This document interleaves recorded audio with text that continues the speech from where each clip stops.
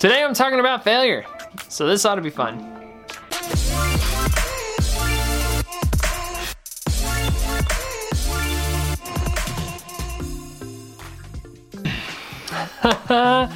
All right, what's up everybody? DJ here, and I am a... What's up everybody? Nope, that was too much excitement. Whew, okay. Here we go, let's do this. Don't look at that, look at this. What's up everybody? DJ here with Creators Therapy. I'm an associate therapist and creative in Southern California, and welcome to the channel. Anyway, so let's get right down to it.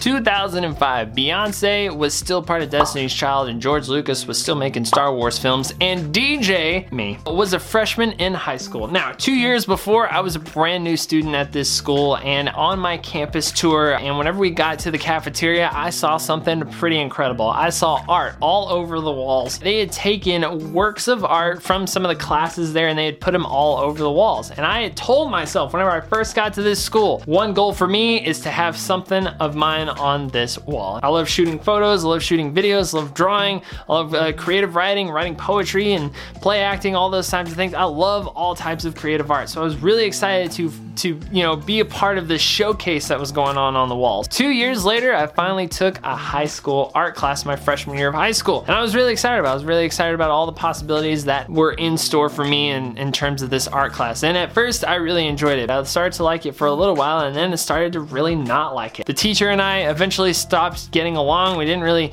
see eye to eye on some things, and I had really kind of gotten salty to this thing that was creative expression for me, and it was being graded, and I really didn't like that. And long story short, I ended up pretty much nearly failing the class. Part of the reason why I didn't do so well in that class is I didn't turn in my homework. Aside from all of that, I really just didn't like it, and I considered my experience in this art class a failure. I considered myself a failure. I stopped taking art classes, and instead, as soon as I could, I changed out of art classes and got into something else. Now, Thomas Edison had a little bit different view on failure. Whenever he was asked, after he finally developed the light bulb, how after so many failures he kept going and how he could keep going, he said, "I didn't fail. I just figured out 2,000 ways of how not to make a light bulb and only needed one to make it work." I love that mentality, and I wish I had more of that whenever I was growing up. See, whenever I was growing up, I believed that success was the absence of failure, that we succeeded because we did not fail, when the opposite is actually true. Successes are successes because they failed so many times, and they only got so many failures because they kept trying. They didn't let one failure dictate how they were going to move forward. Instead, looked at it as a learning opportunity and kept trying. They didn't let their failures keep them from trying until they eventually found success. This is really, really important, and something I think that we need to be reminded of a lot more than maybe we're comfortable with admitting. Whenever we fail, we have two different roads that we can go down. One, we can either let it discourage us and keep us from trying again, or two, we can treat it as a learning opportunity and keep on trying.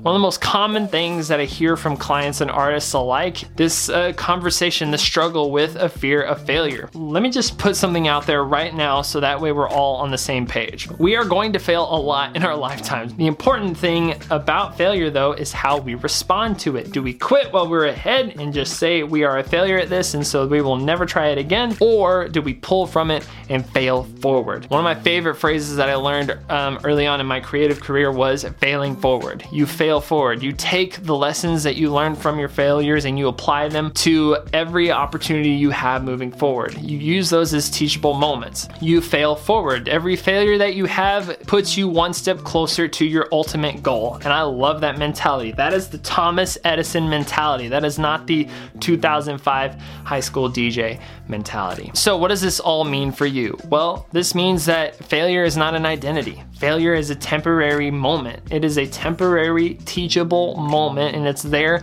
to be learned from. You get to steal from your failures. You get to take what you've learned from those failures and apply them to all the future opportunities that you're gonna have moving on down the line. It doesn't mean that you are a failure just because you have failed. This was something that I didn't grasp early on as a kid. Whenever I finally started pursuing art again, inevitably the failures came back again. Anything that we try new or anything that we try, we have to keep trying because we will fail. That is just inevitable, but it's what we do with those failures that matters the most. Failure is temporary. Failure is a feeling, and failure is a teachable moment. It should not be an indictment on your identity. Just because you have failed does not automatically make you a failure. It is separate from your identity. It is an experience that will instruct your future experiences and your future tries, your future risks. One of my favorite things to say to clients is, tomorrow's not promised, but tomorrow shows promise. And tomorrow shows promise because we're taking all the lessons that we've learned today and applying them to tomorrow.